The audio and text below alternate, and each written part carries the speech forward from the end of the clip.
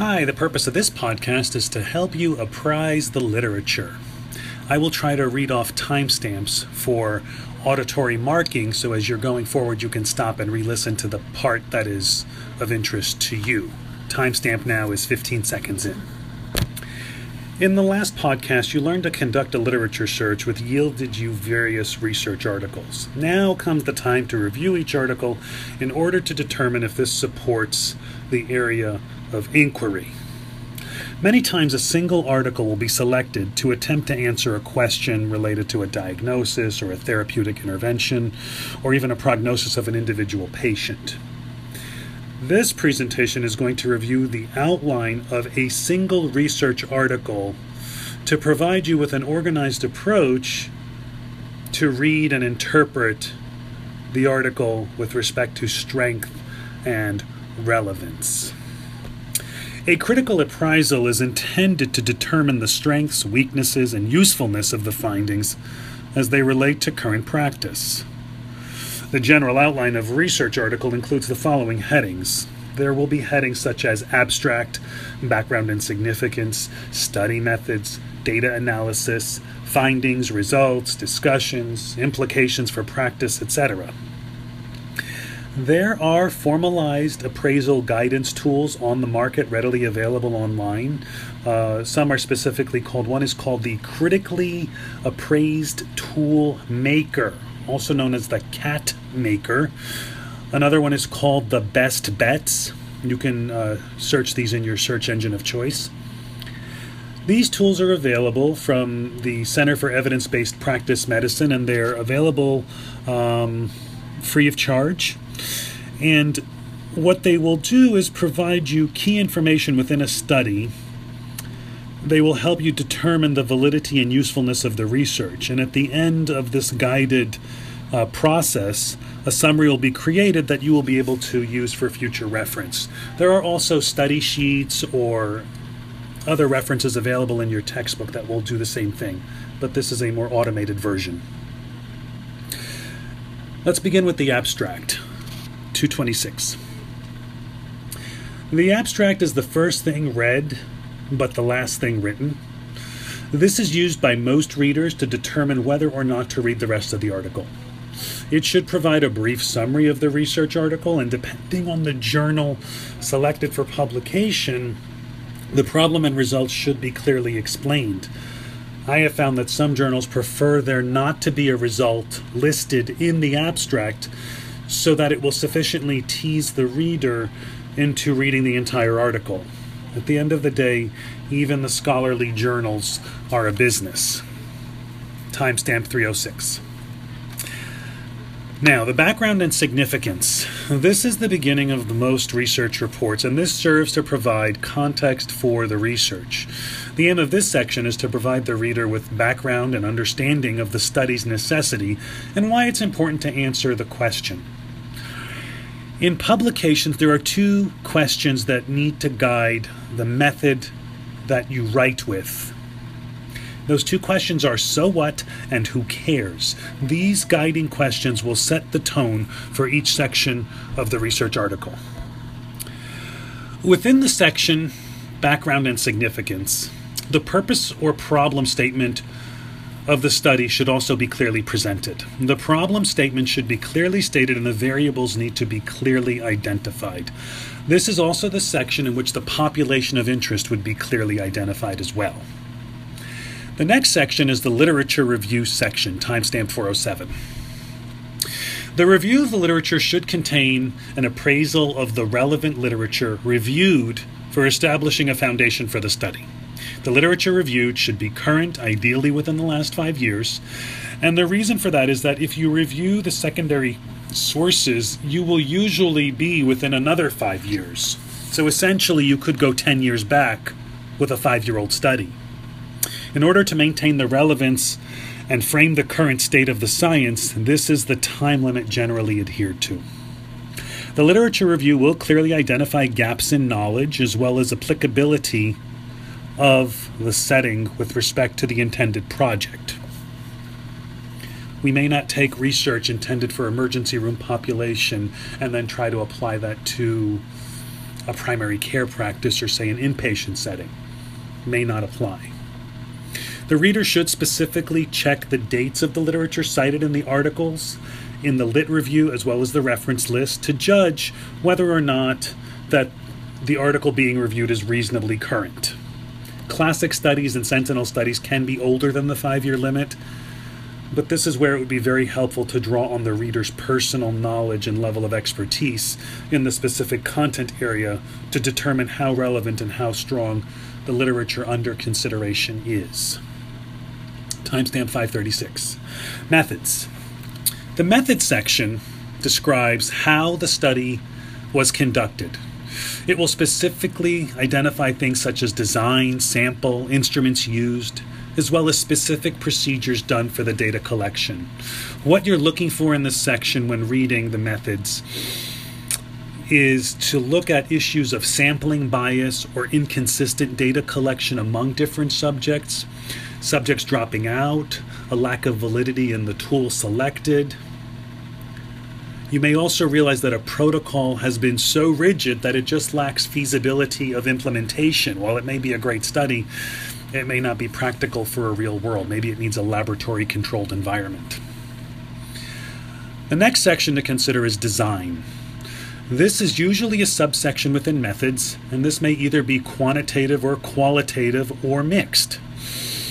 Quantitative studies generally generate numerical data that are statistically analyzed, and effect sizes are reported in terms of relationships to variables. Quantitative designs are known as experimental, quasi-experimental, non-experimental, or pre-experimental, depending on how many subjects were chosen. Sometimes there will be some sort of also a power analysis in the design section. This is not common in pilot studies, although they may have it.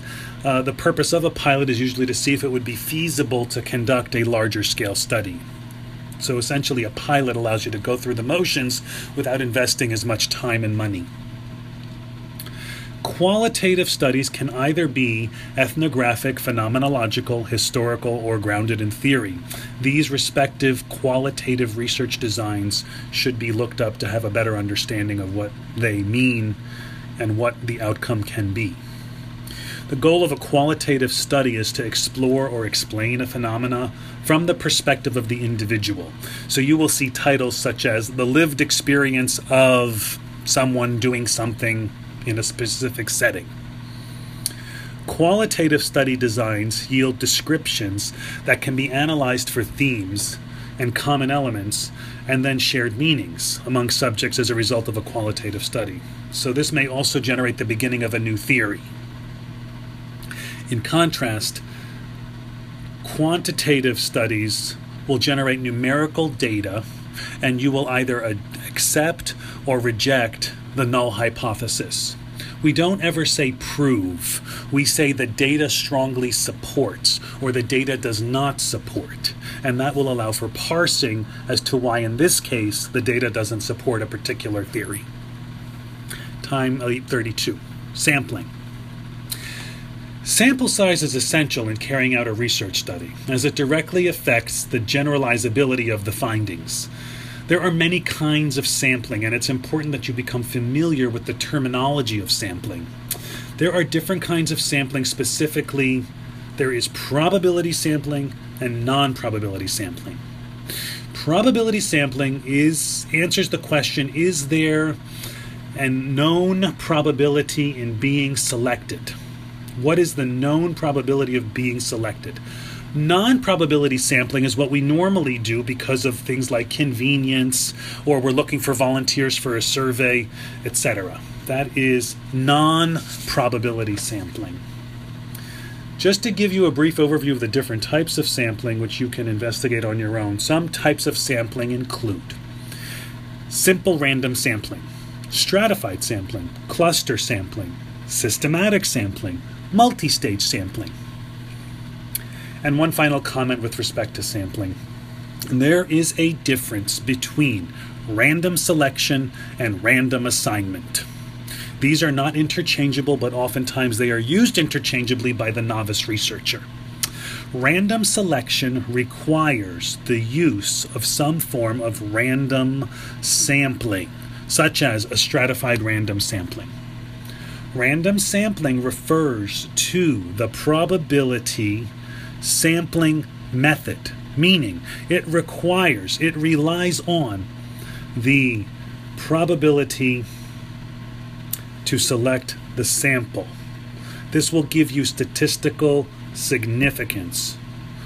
Random sampling, random selection gives you the basis of a statistical test's significance. This is where we get into the p-value. On the other hand, random assignment, this takes place after the selection, and this implies that it's a true experiment and that everyone that is selected, randomly sampled, has an equal chance of being assigned to the test group or the control group. So random assignment comes after the selection. Random assignment can be used just by flipping a coin or using a random number generator, but this is often difficult to do because of environmental controls. Unless you're in a laboratory controlled setting, samples will talk to each other, and this may mess up your generalizability. In reviewing the research, the sample selection should describe power analysis and a desired level of statistical significance. This will tell you an estimate of the variability in effect size. The sample section should also describe specific inclusion and exclusion criteria for the participants. Improper sampling methods can limit the generalizability of findings. The sampling section should also describe subjects that were approached for inclusion but refused to participate. It should also describe the demographics and characteristics of the participants, and it should also have a description with respect to those who actually completed the study, or if they dropped out, at what point did they drop out, because all of that will give you meaningful data and help you plan your own study. It might affect the fact that you might need to increase your sample size despite the power analysis. So if your power analysis says 60 participants is sufficient, but you know that people are likely to drop out just before they finish, well, maybe you need to double your sample size, and that would be the rationale. The IRB is going to want to know why you're choosing that specific sample size in order to mitigate risk of exposure. So that becomes your rationale. Now, let's talk about instruments and data collection tools, timestamp 1245. Each research tool or instrument used in the study needs to be thoroughly described, and it needs to be described in terms of reliability and validity. There is a difference between reliability and validity, and it's important that you learn and review the terms. And there are different kinds of validity, so you should review those as well also. In describing a research instrument, describe what was this tool initially intended to measure, how many items are in the tool, and how you decided to pick this tool, and what previous studies used this tool. Ideally, you want to highlight how they were similar to your study so that you are not randomly picking a tool that's never been truly validated in your setting and has no reliability in your setting. Some other descriptions of the tool may include the reading level of the tool, how intense it is to administer, how time intensive it is, how feasible it is in terms of cost, do you have to buy each copy, etc. If the researcher develops a tool for the study, then you need to give a full description of the instrument, how the criteria were selected, and you're going to have to conduct your own reliability and validity testing and describe how those were established. Ethics. The goal for research is it has to be safe for both the participant as well as the researcher. You have to describe your informed consent procedure, IRB approval or waiver, the level of IRB approval. If a study is not IRB approved or waived, it may not be accepted for publication. This is also the section where you would describe the consent process and any problems you encountered along the way in obtaining the consent. Maybe they get halfway through the consent form and they stop reading because it's too long, or the language is too complicated, or they perceive too much risk. The procedure section. Study procedures will describe exactly how and when the data were collected and under what circumstances. And how was the data managed throughout the study and after the study? This is where you talk about if it was being secured in a lockbox. This is where you talk about if it's electronically retrievable and passwords and encryption and confidentiality being maintained, etc. The limitations section. There may be constraints that will limit the generalizability of your study or the study you are considering. This limitation should be stated outright and addressed head-on. Don't try to hide these. Limitations may be addressed as a separate subheading, or they could be under the respective subheading of where the limitation applies, such as procedure limitations, methodologic limitations, sampling, etc. If this happens in a chopped up fashion like this, there needs to be a summary statement for clarity, summarizing these were the limitations overall. Or you could make it a separate subheading and address them all in one heading.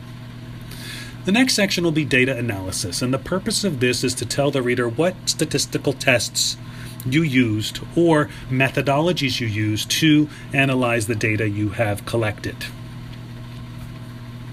Findings and results, this is just the facts, no interpretation, just the numerical numbers.